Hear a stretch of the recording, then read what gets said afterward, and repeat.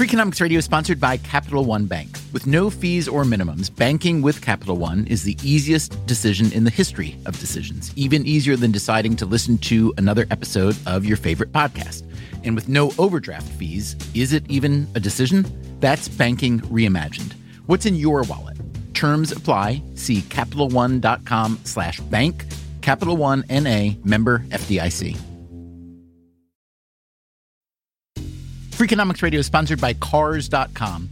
Have you heard about the Your Garage feature on Cars.com? Here's how it works. You add your car to your garage to track its market value and cash in when the time is right to sell. Track both your car's historical and projected value. When it's time to sell, easily secure an instant offer from a local dealership or sell it yourself on Cars.com. Start tracking your car's value with your garage on Cars.com. Freakonomics Radio is supported by ZipRecruiter. Hiring? ZipRecruiter has revolutionized how you do it. Their technology identifies people with the right experience and invites them to apply to your job. They find great candidates for you. Try it for free today at ZipRecruiter.com/freak. ZipRecruiter, the smartest way to hire. Freakonomics Radio is supported by Rocket Mortgage by Quicken Loans. Home plays a big role in your life, and that's why Quicken Loans created Rocket Mortgage. It lets you apply simply and understand the entire mortgage process fully, so you can be confident that you're getting the right mortgage for you. To get started, go to rocketmortgage.com/freak. Hey, podcast listeners. This summer, we are putting out encore versions, also known as reruns, of some of our most popular episodes from the past year or two. This one is called Should Tipping Be Banned? We like this one a lot. You may also like it, or you may hate it, or you may have your own tipping story to share. In whatever case, feel free to leave a comment on iTunes or drop us a line at radio@freakonomics.com.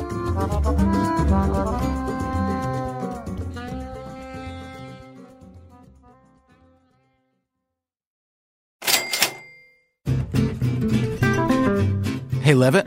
Hey, Dubner. When I say the word tipping, what do you think of? I think of discomfort. Discomfort for whom? Oh, for the tipper. For me, I don't like to tip. I think tipping's unpleasant. Now, it's not that you're an ungenerous person. I find you quite generous. Yeah, no, I just don't like social interactions that much, and I don't like the idea that I'm not sure how much to tip or what's fair or what's right. And it leads me in the exact opposite direction. Whenever there's someone who's doing a job that deserves to be tipped or that socially we think should be tipped, it's always my inclination to not let them do their job. So I always want to carry my own bags in airports or in hotels. And obviously I can't serve my own food at the restaurant, but if I could, I'd go right in the kitchen and make my own food. Can I say something about you? Sure, Levitt, go ahead. So I always thought I was a good tipper until I hung out with Dubner. I mean, man, you throw the money around like it's going out of style. It's embarrassing to be around you. It's so embarrassing. Oh, man, we get in some car, some sedan to take us 15 minutes from one place to the next, and you're flashing 20s and 50s and stuff like that.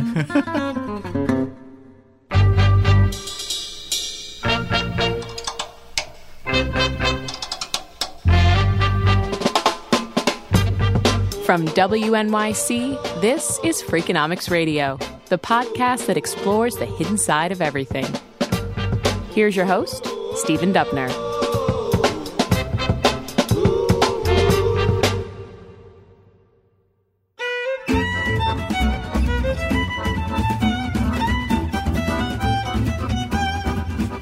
So Steve Levitt, my Freakonomics friend and co-author, thinks I am a grotesque tipper. For the record, I believe he's exaggerating. But yes, I do routinely tip people who work hard for a living, especially when they're not getting paid all that well. That said, I agree with Levitt that tipping can lead to discomfort, can be confusing. Why do you tip a hotel doorman, but not the person behind the reception desk? Why do you tip a baggage handler at the airport, but not the flight attendant? How much is enough for a tip? How much is too much? And if you're on the receiving end, how do you get the biggest tips? This is a question that everybody has an opinion about. We talk to people all over the country who work for tips. My name is Tanya. I'm a server, and I'm in Minneapolis, Minnesota. I'm Johnny Glawe, and I'm a valet. Krista Olesen. I've been bartending for over a decade. I'm a barista. Coffee barista. I'm a server. I'm a server at Denny's. I'm a hairstylist. A barber at Jaime's Haberdashery. I've worked many jobs for tips, as a barista, as a bartender, and as a doorman. My name is Iris Green, and I'm a stripper. You know what's really interesting is if you see somebody smoking, they're usually going to be a good tipper. The older, the fatter, the better. You can get a guy that looks like a bum that turns out to be a super guy, and you get a guy that looks like a millionaire and he won't tip you a thing, Black card holders from the American Express, 10 to 15%. I understand you got rich by being frugal, but that doesn't fly. And look at their shoes. The shoes? The shoes. Shoes can say a lot.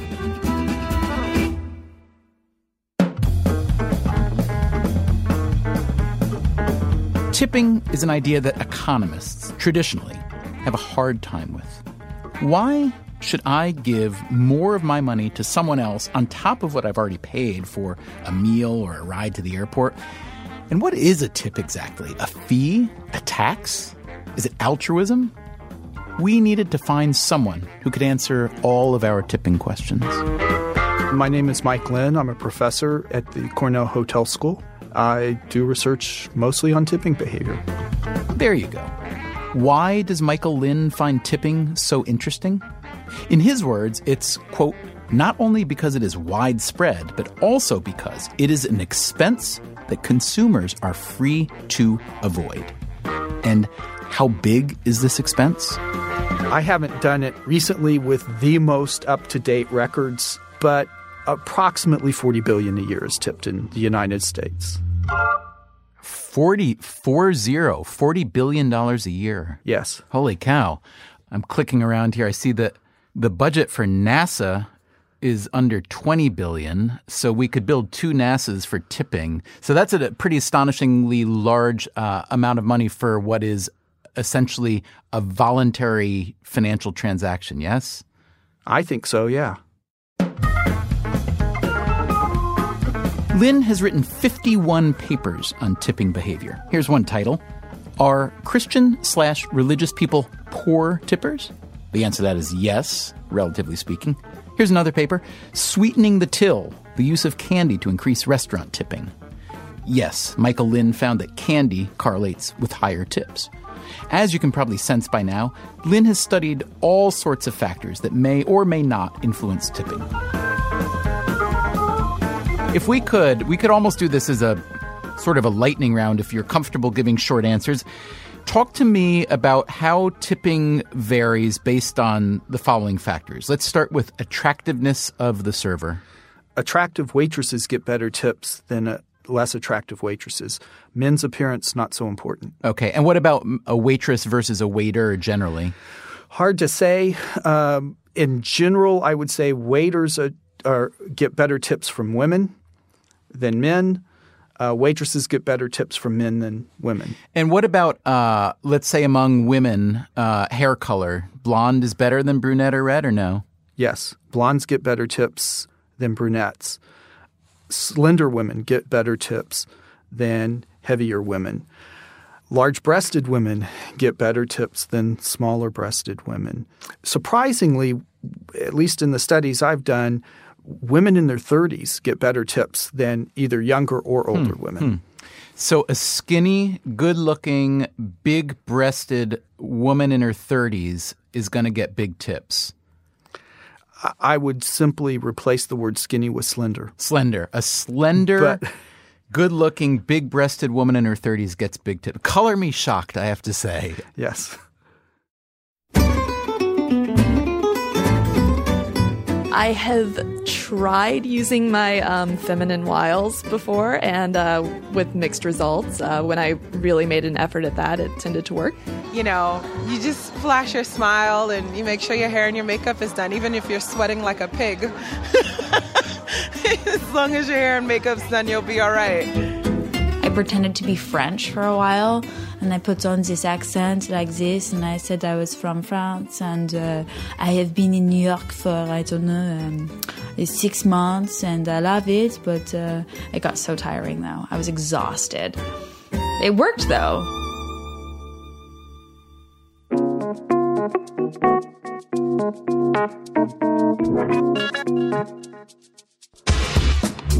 So how does Michael Lynn know what he knows? Well, he's studied tipping since he was a grad student.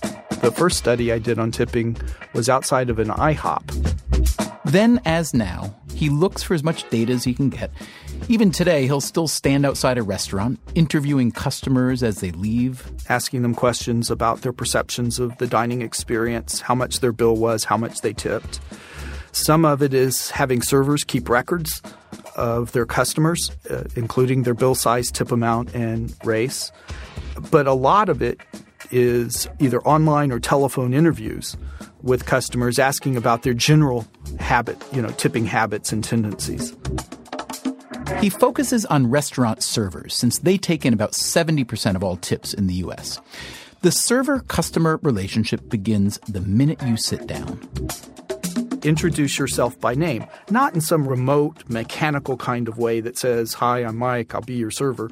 But if you can genuinely have a conversation with that table, and as a part of that, introduce yourself by name, that's good. Well, let's hear you introduce yourself the right way, because the way you just said it is the way I hear it a lot. And I have to say it doesn't make me want to cozy up and dump a 20 in his pocket. That's true. Please understand, I'm no longer a waiter. The reason I didn't get good tips when I was a waiter is I'm not the most sociable of people, so I'm not sure I can do it right. I'm sure you – come on. But I think that, if you go up to a table and go, "Hi, my name's Mike. I'm going to be – no, see, it's starting to sound mechanical. I don't know how you do it, especially if you're having to do it over and over again without being mechanical. Right. So that's interesting. Even the tipping sage cannot master the game. This is a complicated art, no?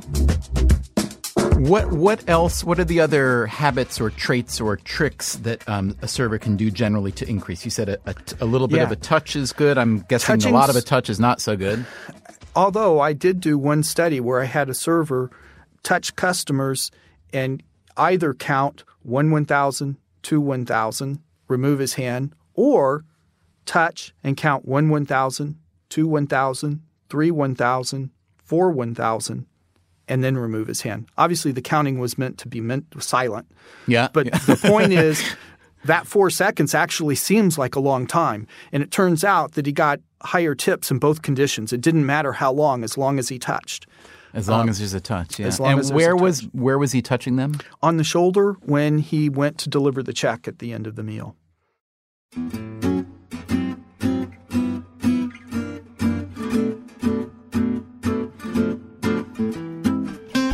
I mean, particularly, it depends on the job. But at this job, yeah, I definitely touch people on the shoulder. Often when there's a big party and I need to lean in, I'll just tap them on the shoulder and be like, "Hey." My boyfriend, who was also a server, we worked together for many years at the same place. He would bend down, But I always thought that was a weird thing to do as a girl. I don't know. I've never been one of those people that does, that tried leaning down and talking to people or touching people. I just could never quite get into that rhythm. If I'm gauging a client and he's much older and he wants to sort of make sure that you're okay and you're going in the right direction in your life and he's taking kind of a fatherly approach to you, at the end of a dance or at the end of a champagne room, you might touch his shoulder and say, "Thank you, sweetie," and ask him if he wants to take care of you. And always flash a really big smile, because if you don't, you're not getting anything. What about, sometimes a server will write the little note, thanks, or a smiley face or whatnot. Does that work? Yes. Smiley faces have been shown to increase tips of waitresses, not of waiters. Drawing other pictures, like of a sun, increases tips. Squatting down next to the table or pulling up a chair and sitting at the table if there's room will increase tips. And when they increase, by how much are we talking? In one study, the server got $1 more per table when he squatted down next to it. And it turns out this was one of my former students. I asked him, what do you do to get better tips? He goes, oh, well, I squat down. And I said, you really think that helps? His response was, sure, I know it does. And I asked him if he'd be willing to test his theory. He said, sure. So he agreed to randomly assign his tables to conditions. He would squat or not squat. And sure enough, he was right. With those tables he did not squat at, he got $1 less. So it cost him money to help me do this research. But I put him as an author on the paper. There's a small compensation.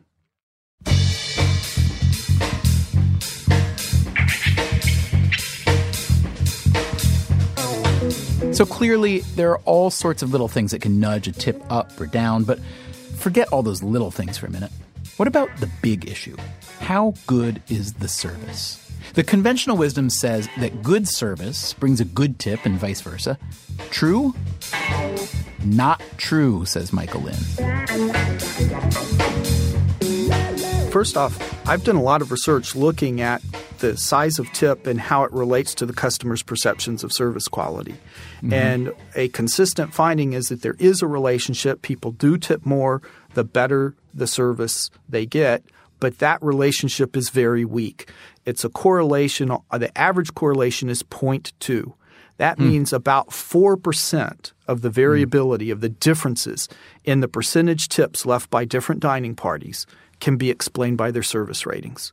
So up front— It's astonishingly low, isn't it? Not just a little bit? Yes, it's astonishingly low. So it's absolutely the case that tips are not as strongly related to service as you would expect. Absolutely, I believe that that's got to reduce the incentive value of tipping. Having said that, though, even though the actual relationship between tips and service is low, servers think there's a relationship, and that's enough to motivate them to deliver good service.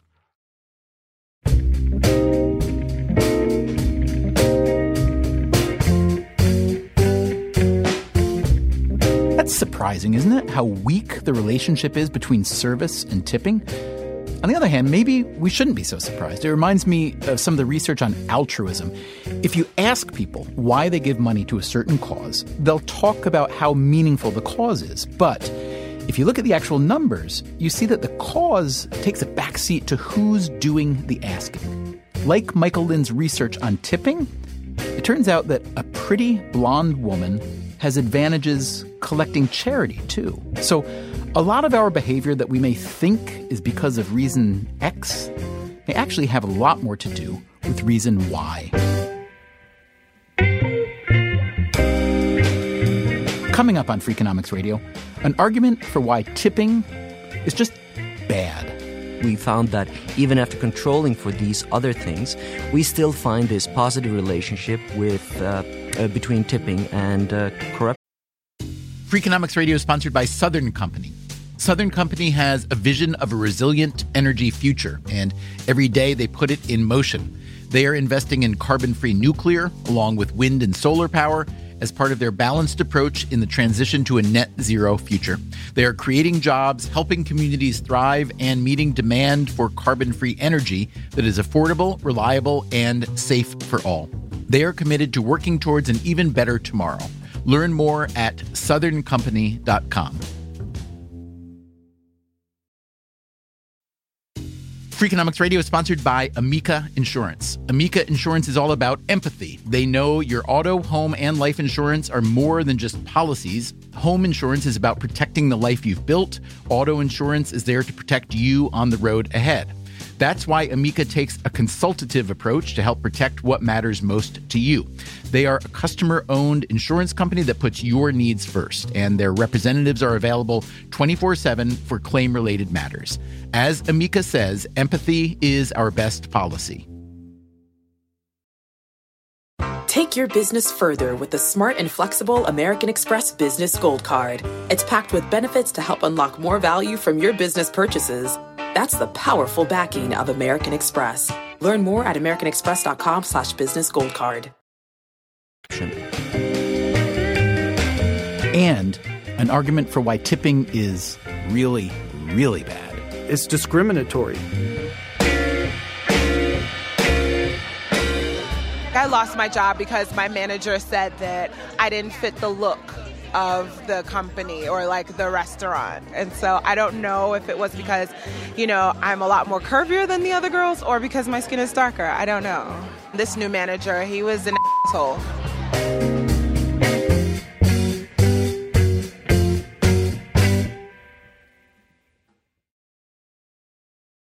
Freakonomics Radio is supported by Lightner Headsets. You're listening to the #1 business podcast, so your office should be using the #1 business headsets. At Lightner Headsets, we're freaks for sound quality and comfort. Lightner Headsets will blow your mind with an insane 5-year warranty, 60-day money-back guarantee, and free lifetime product support. It's the only headset that guarantees complete peace of mind. Visit headsets.com/freak to start your 60-day free trial.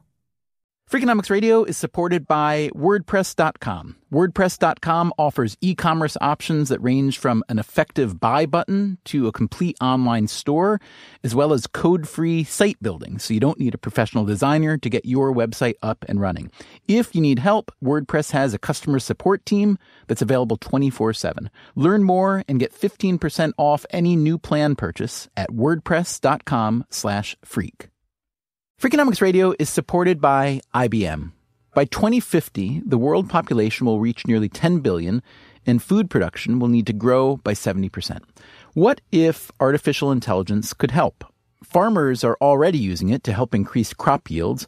Watson and the IBM Cloud provide access to weather data and analyze satellite imagery to help them monitor soil moisture levels and reduce water waste. So, as the population grows, more food can be put on tables. Let's put smart to work. Find out how at ibm.com/smart. Freakonomics Radio is supported by Rocket Mortgage by Quicken Loans. Chances are you're confident when it comes to your work, your hobbies, and your life. Rocket Mortgage gives you that same level of confidence when it comes to buying a home or refinancing your existing home loan. Rocket Mortgage is simple, allowing you to fully understand all the details and be confident you're getting the right mortgage for you. To get started, go to rocketmortgage.com/freak. Equal housing lender, licensed in all 50 states. NMLSconsumeraccess.org, number 3030. From WNYC, this is Freakonomics Radio. Here's your host, Stephen Dubner.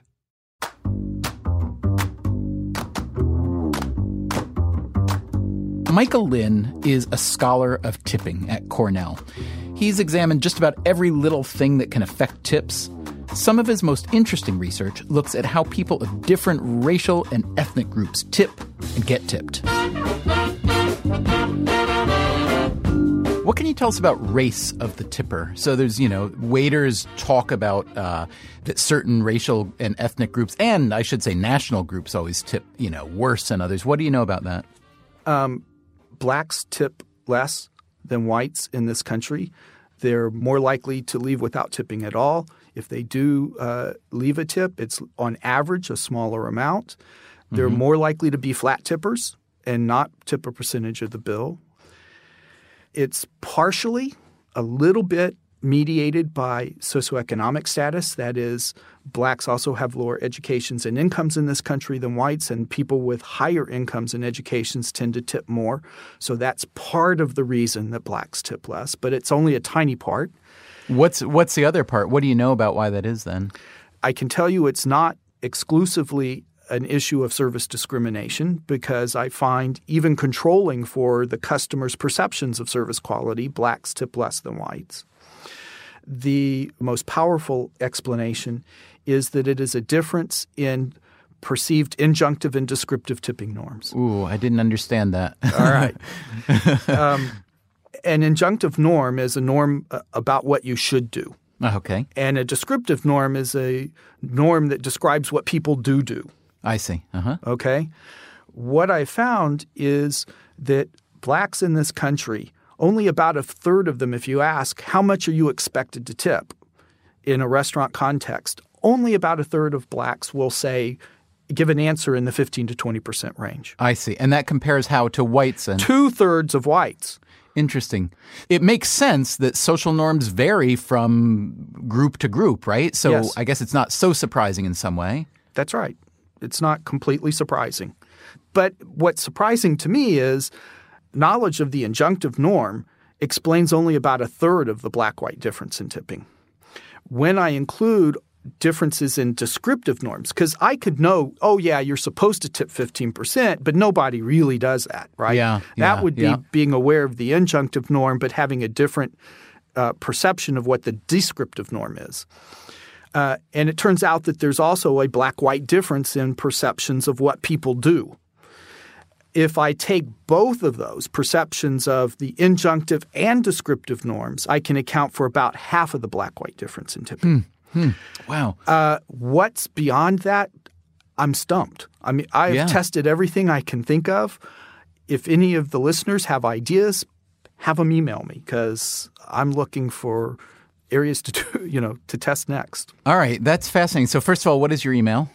WML3@cornell.edu.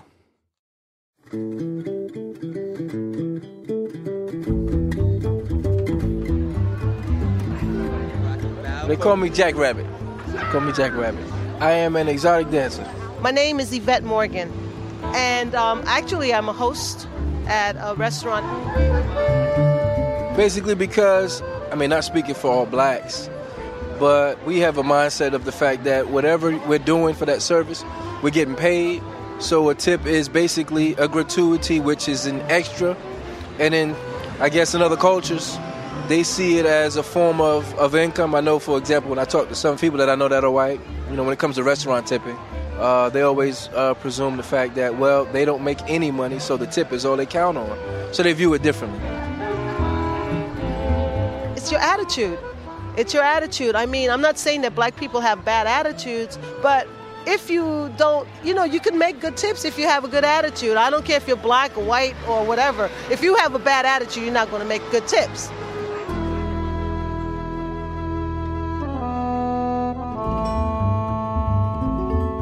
What about differences in tipping for black customers toward black versus white servers?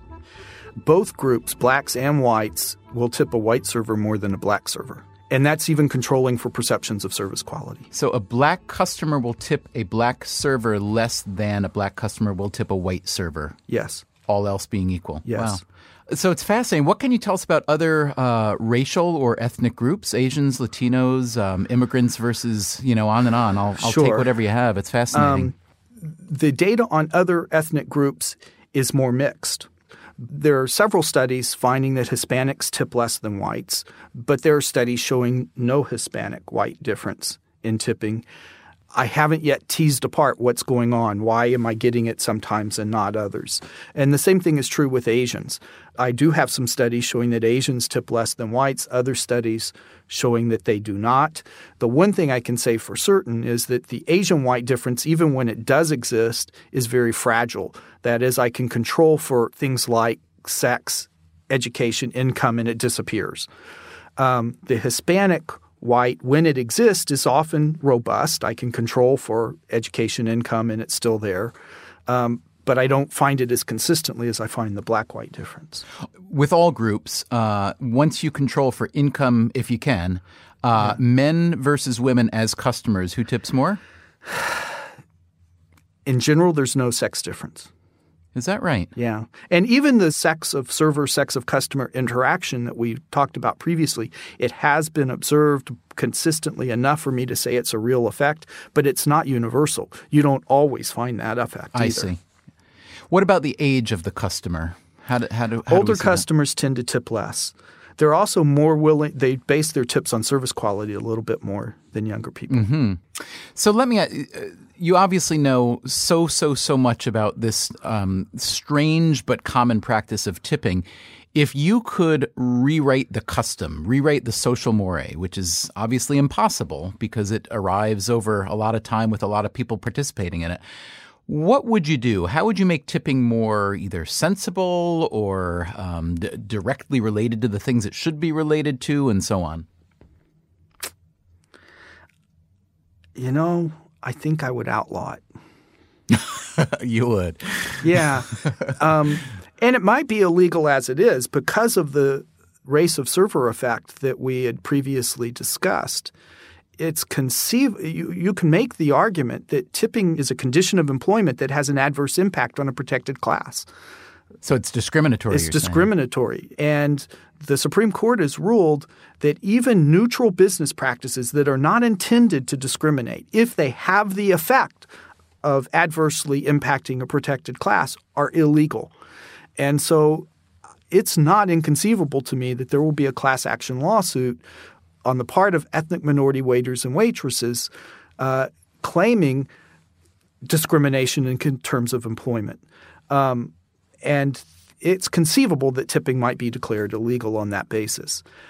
You're talking theoretically, or is this a movement that actually exists? Oh, I know of no such lawsuit in existence, but it's I've talked to – Not hard for you to imagine. It's not hard for me to imagine. I've talked to lawyers, including people who specialize in labor and employment law, and I've gotten mixed opinions. I mean, some of those lawyers have said, no, the courts would never go there. Others go, no, that is a reasonable theory of the law. That's plausible. I think it is plausible. My firm would take a good hard look at a case if a server came to us and made that complaint. Justin Swartz is a lawyer at Outten & Golden in New York City. He represents employees in class action discrimination cases. He's sued some of the biggest restaurants in New York for shorting employees on the tips they deserved. If his firm were to take on a discrimination case like Michael Lynn has proposed, Swartz would pursue two lines of argument. First would be disparate impact analysis. The purpose of disparate impact analysis is to eliminate what the Supreme Court calls headwinds, policies that make it harder for racial minorities or other people in other protected classes to succeed. With disparate impact, you don't have to prove that discrimination is intentional. It's a proxy for discrimination. The idea is that if there's a disproportionate impact on a particular group, here it would be African American or non-white servers, then the plaintiffs have made the first showing that they need to make in their case. And the second argument? The second step then is the employer's burden. Meaning it's up to the employer to prove that tipping is a business necessity, not a custom, but a necessity. Let's say I'm a restaurateur and I come to you and I say, look, I know what you do. I know who you represent. And I want to avoid unfairness, and I also want my business to prosper. So let's say I calculate the average tips in my restaurant, and it's 20%. And I hate the fact that wait staff member A earns 50% more than wait staff worker Z because wait staff worker A happens to have these attributes that for whatever reason get a lot of tips. Pooling is complicated for whatever reason. Let's just say I don't want to deal with all that complication. So I'm just going to say on my menu to my clientele, we're getting rid of tipping because it's inefficient, sloppy, and potentially discriminatory. Average tips here were about 20%, and therefore we're just going to ban tipping and instead raise our prices 20%. I don't see any problem with that from a labor law perspective. And in fact, that might be the best way for restaurants to insulate themselves from liability. Now, you may know that some restaurants in the U.S. have already eliminated tipping. They use an automatic service charge instead. If customers want to, they can tip on top of that service charge. One restaurant in San Diego, called The Linkery, has gone so far as to ban tipping. If you leave extra money on top of The Linkery's 18% service charge, that money will be given to charity. Jay Porter owns The Linkery. He thinks tipping is absolutely ridiculous. If tipping had never been invented and you were starting a restaurant, would you use tipping as the way to compensate your best employees, your most important employees, all your employees? Would that be the system that you would pick in a vacuum to compensate your team? And I think the answer is clearly no, because it's a stupid system. So why not do it the right way, even if it's a little scary?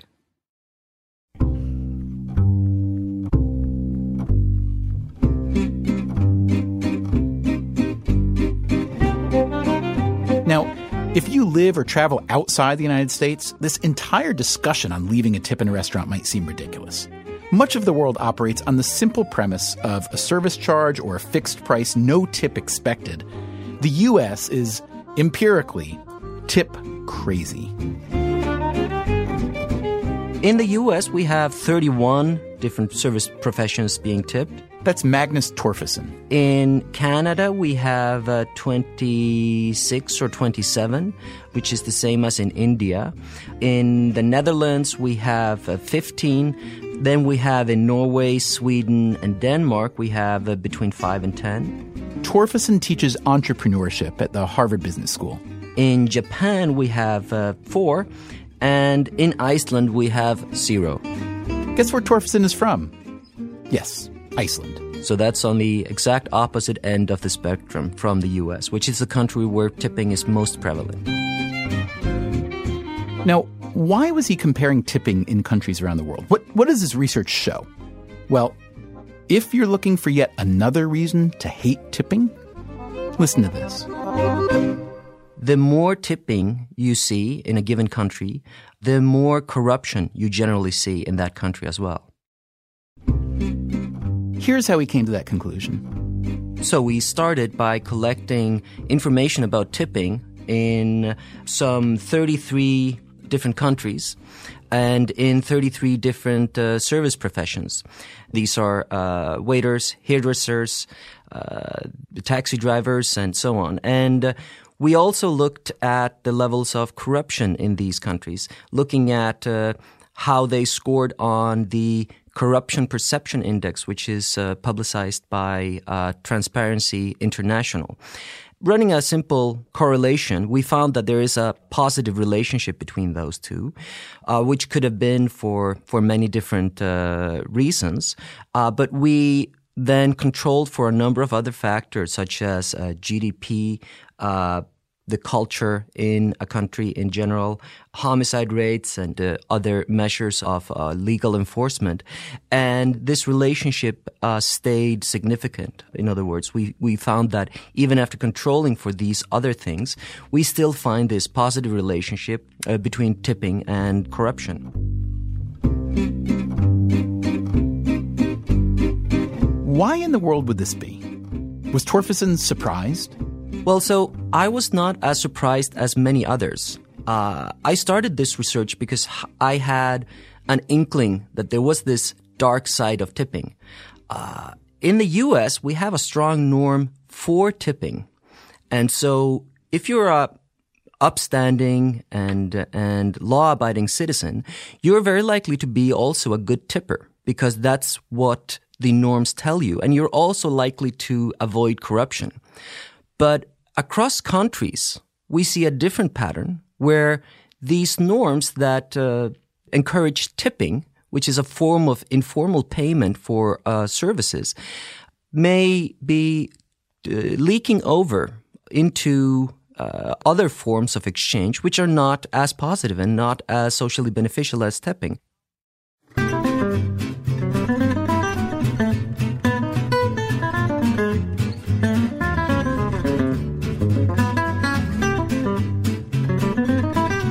So in the end, Steve Levitt is right to dislike tipping, isn't he?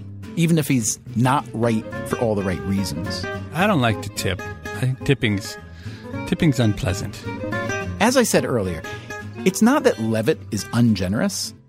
It's just that tipping is too woolly, too random, too confusing. Well, I tip caddies. So when I play golf, I'm extremely generous with caddies. Mm-hmm. And, see, I think my tipping is rubbed off on you, frankly. Because when we met, you wouldn't tip anybody. You would barely tip in a restaurant. Well, I didn't like to talk to people, so I just let you do the tipping because that was easier. But you have a different strategy than me. Every time you get into a car that takes you from some place to another, as we often do when we're on the road, you tip the guy, which I think is a terrible equilibrium. So I am in a different equilibrium where for the entire year, I do not tip anyone ever. No mention of it. And then what I've taken to doing now is there's a car service I use a lot to get to the airport. And so what I did is instead of ever tipping, I just sent a bunch of cash to this car service. And I said, well, you just give it to the drivers according to what you think would be fair. Oh, yeah. I'm sure that was distributed equally, right? I don't know about equally, but I will say the reaction of the drivers. Okay, let me rephrase. I'm sure that was distributed at all. An envelope of cash comes to like the guy. One person at a car company gets. That's how you tip. It is funny. So I called up the car company and said I would like to give this money, and the woman said definitely send it right to me. And I thought it would never be distributed, but what I will say is that the reaction I've gotten from the drivers has been really, really positive. And I sometimes won't see these drivers for months and months, and they will say how thankful and grateful they were that I made this generous gift. I think it really works so much better, because the hard part about tipping is, what if you don't have the right change? And then you got to say, oh, hey, I'm really sorry. Can I tell you something, though? I really think it's the duty of an adult in a tipping society to, like, pre-think that. So, like, when I go to if I go away with the family, if we're going on vacation somewhere, we're going to be staying in a hotel, I, like, load up on the right denomination bill. Because I feel like, here's what I feel like. I want to reward the people who are working hard, whether or not they really deserve it, because they're already working hard. And I figure that probably most of those people that I come into contact with in that situation, hotel, car, whatever, are being underpaid for what they're working. That's my view. Maybe I'm wrong. Maybe I'm naive. Maybe I'm a bleeding heart. But that's the way I feel. Oh, I think that's nice that you work that hard, but I don't work that hard on other people. Well, let me just say this. I was in Chicago a few weeks ago. I flew out to work with Levitt. I got picked up at the airport by a car. Same car service that Levitt uses, it turns out. And my phone rang, and it was Levitt. So I said, hey, Levitt. And the driver says, that's Levitt? That's my boy, Steve Levitt. So apparently, Levitt's strategy works just great.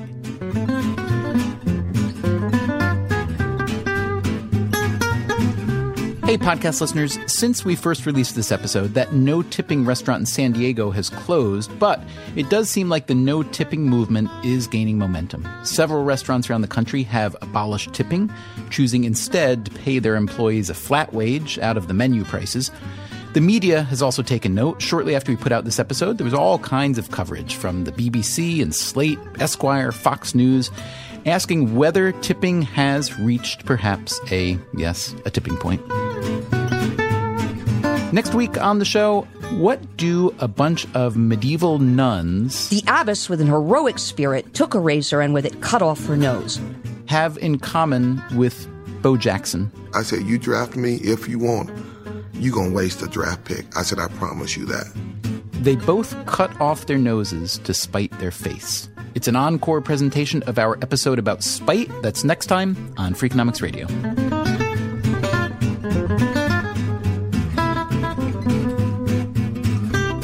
Freakonomics Radio is produced by WNYC and Dubner Productions. Our staff includes David Herman, Greg Rosalski, Greta Cohn, Beret Lamb, Susie Lechtenberg, and Chris Bannon.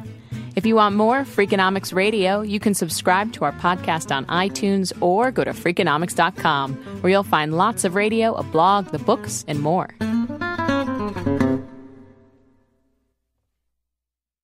Mom deserves the best, and there's no better place to shop for Mother's Day than Whole Foods Market. They're your destination for unbeatable savings, from premium gifts to show-stopping flowers and irresistible desserts. Start by saving 33% with Prime on all body care and candles. Then get a 15-stem bunch of tulips for just $9.99 each with Prime. Round out Mom's menu with festive rosé, irresistible berry chantilly cake, and more special treats. Come celebrate Mother's Day at Whole Foods Market. Want to make Mom's Day? Get to your Nordstrom Rack now and score amazing deals for Mother's Day, which is Sunday, May 12th. Find tons of gifts from only $30 at Nordstrom Rack. Fragrance, jewelry, luxury bags, activewear, beauty, and more. Save on Kate Spade New York, Stuart Weitzman, and Ted Baker London. Great brands, great prices. So shop your Nordstrom Rack store today and treat Mom to the good stuff from just $30. Stay connected this winter with this unbeatable deal from BreezeLine. Get reliable, fiber-powered internet for just $19.99 per month with all-in pricing for 2 years. But that's not all. Your first month is on us. This deal gets better with a free modem and installation, along with free Wi-Fi your way whole home coverage. Safeguard your network from cyber threats and keep all your devices connected and secured with this amazing offer. Act now. Terms and conditions apply. Offer expires March 3rd, 2024. Learn more at breezeline.com.